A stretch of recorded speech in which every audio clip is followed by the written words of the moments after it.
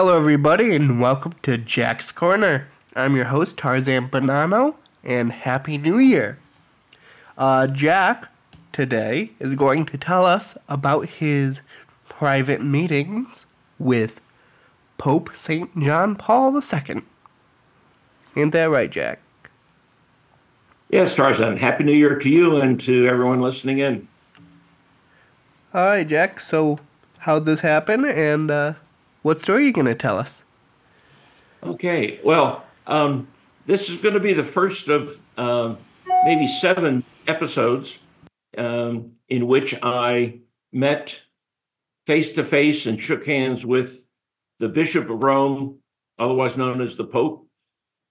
And these were probably 7 of my most exciting days of my life. It's quite a thrill and an honor and a blessing to meet a Pope in general, but then also to be even more unique that I was able to have fairly private audiences. And when you say private, that means a group of less than 10 usually. Sometimes it's a private audience that's a couple hundred. I've been to a few of those, but they aren't nearly as exciting as when you're in a room with just 2 or 3 other people. And the Pope and his translator and the photographer who's there all the time. But this is going to be the first of a series. So to introduce it, I simply call it just my audiences with popes. I've met the last 3 popes a total of 7 times, face to face, where I have shook their hands, got their blessing, and in some cases had a little conversation with them. This is actually the second of the 7. The first was in 1995 when Archbishop Metropolitan Judson Protzik of blessed memory was given the pallium in Rome as being a new metropolitan of the Catholic Church that year. And we had a private audience in the Apostolic Palace, a group of about 80 of us from Pittsburgh. And the Pope walked around and greeted each one of us. And I have a picture on my wall of me with Father Andrew Diskevich, who's now the Protestant cellist in Pittsburgh. He's standing next to me because he was a seminarian back in 1995, almost 30 years ago. And so it's a classic picture of me shaking John Paul's hand. But in 1999, the story I'm going to tell today, I was accompanying Archbishop Vsevolod of Skopelos, who was Ukrainian Orthodox Archbishop for the entire United States, under the omophore of the Patriarch of Constantinople. So in those days, there were 2 jurisdictions in the U.S. of Ukrainian Orthodox. One was with Bartholomew, and the other was independent, and it split off from Moscow some years before that. And at that time, they had not yet merged. But in 1999, they were separate, and Archbishop Vsevolod was the head of it. He was a frequent visitor to Washington and would stay with me when he came to town. He was also one of the founders of the Oriental Lumen Conferences in 1997, and I published 3 of his collected works called We Are All Brothers, essays and speeches that he'd given over the years. And in 1999, I made arrangements through the office of Cardinal Cassidy, the head of the Pontifical Council for Christianity, now called the Dicastery. Through Cardinal Cassidy's office, we requested a private audience with St. John Paul, then just Pope John Paul II, to follow up on a meeting that he and Vsevolod had in Denver at World Youth Day when it was held there in the 90s, and to also follow up on the founding of Eastern Church's Journal that I had started earlier in the 90s, 1993. And so the plan was to visit Rome, visit other luminaries around the city, but then have an audience with John Paul, and it was granted. on December the 10th, which turned out to be an auspicious day because it was Archbishop Vsevolod's 72nd birthday. That same day, the day that the audience was scheduled, was his birthday. So it was going to be a real special celebration.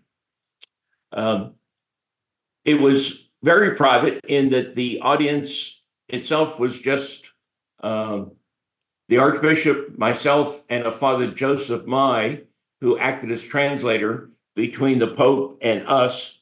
So it was just the three of us with the photographer for, I was in the room maybe about 10 or 12 minutes.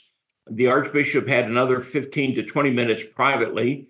And it was just the two of them because the Archbishop actually was born in Poland of Ukrainian parents.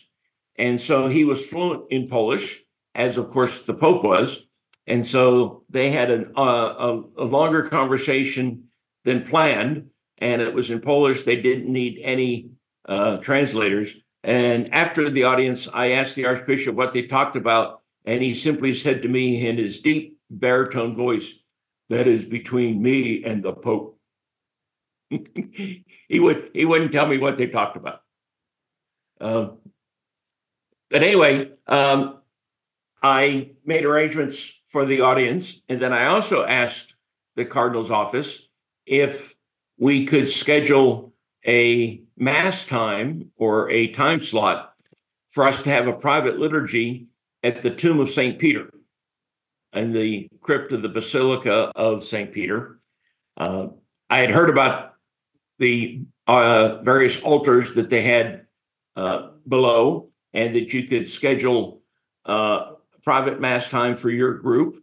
I learned that from a Monsignor friend of mine who had done it a few times himself with groups. So he sort of told me and advised me how to go about doing it. We requested it through Cardinal Cassidy's office. The Cardinal's office then sent the request to the Holy See, and they scheduled it with a guy who just takes care of scheduling masses. And we booked it well enough in advance that we got the same morning as our audience with the Pope. And those mass time slots are usually booked very early. So we had an 8 a.m. time slot at the tomb, and it was the altar that actually faced the glass where the tomb is. So it was not one of the side altars, but the main altar right in front. And so we started the day going to pick up all of the religious items we needed for liturgy that we were borrowing from the Rusicum, the Russian college, where Father Taft was the professor.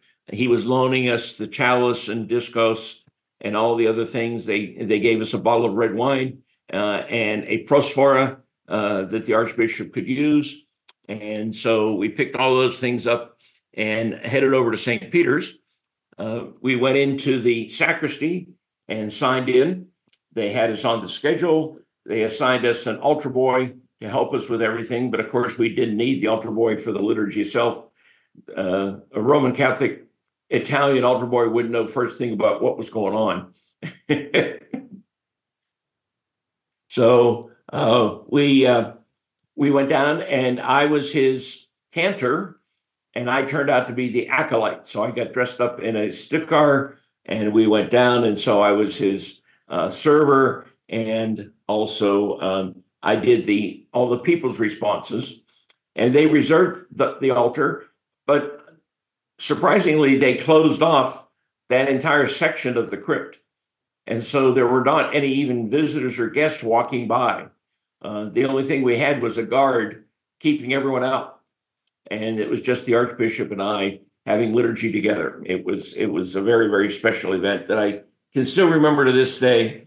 And I have to admit, it's the first time to do it in public, that although I very, very much desire to receive the Eucharist at that liturgy, I chose not to because we were not yet in full communion.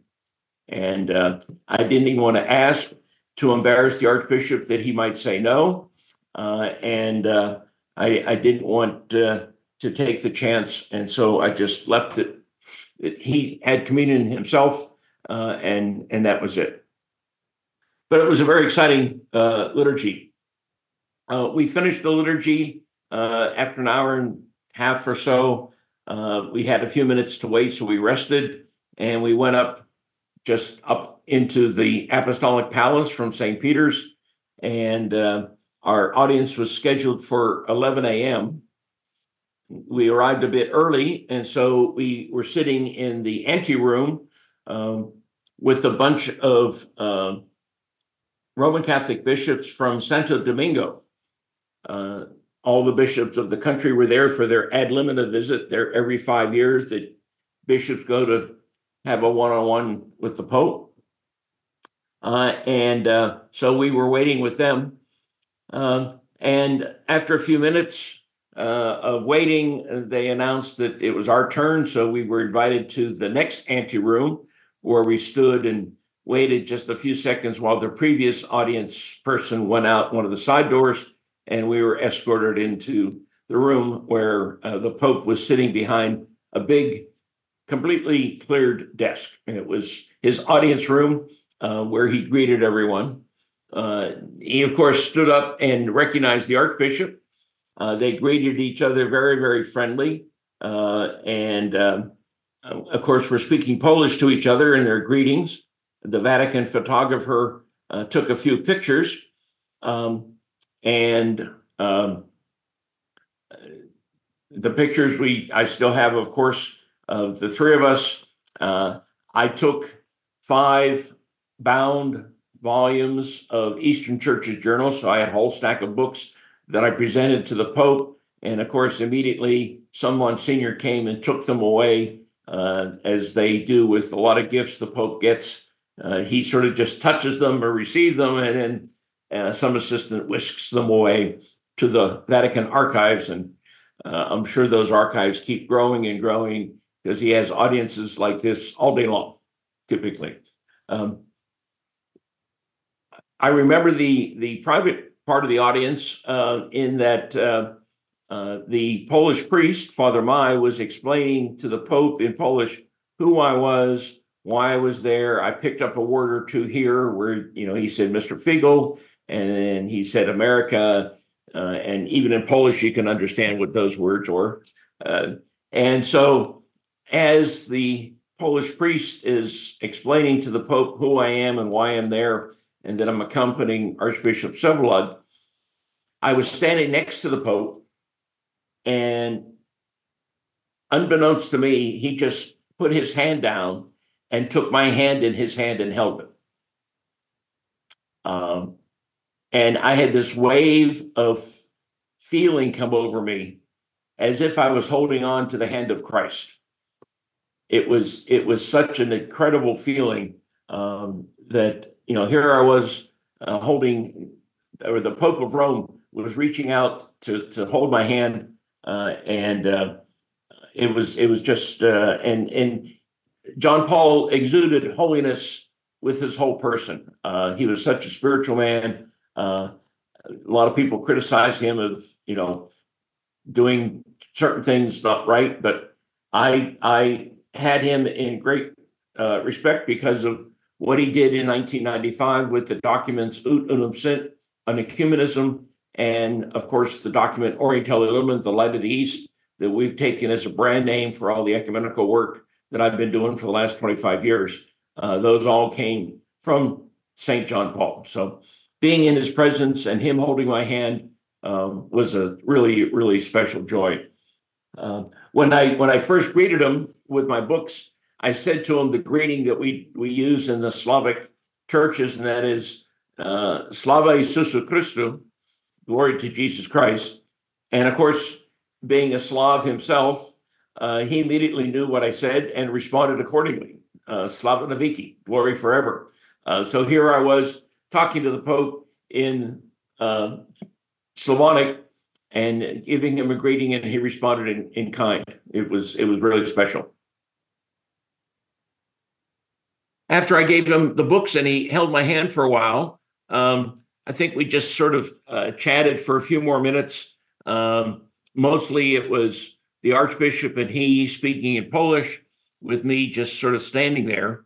And then when the audience was over, or at least my time of it was, because the Archbishop stayed after me, and they had their one-on-one discussion.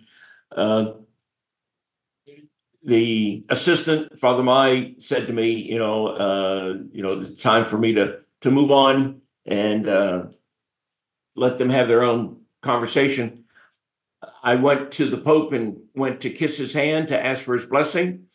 And I said to him the greeting in Slavonic of many years. So I said, Nohai Alita.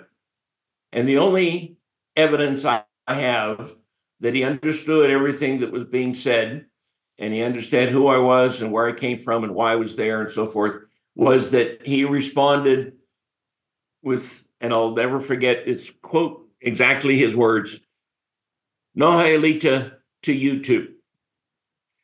He said the word back to me and then put the English in it. And that was sort of the proof that he knew that I was an American and why I was there and so forth. And I was just thrilled with the whole experience. It was really something special to be with him.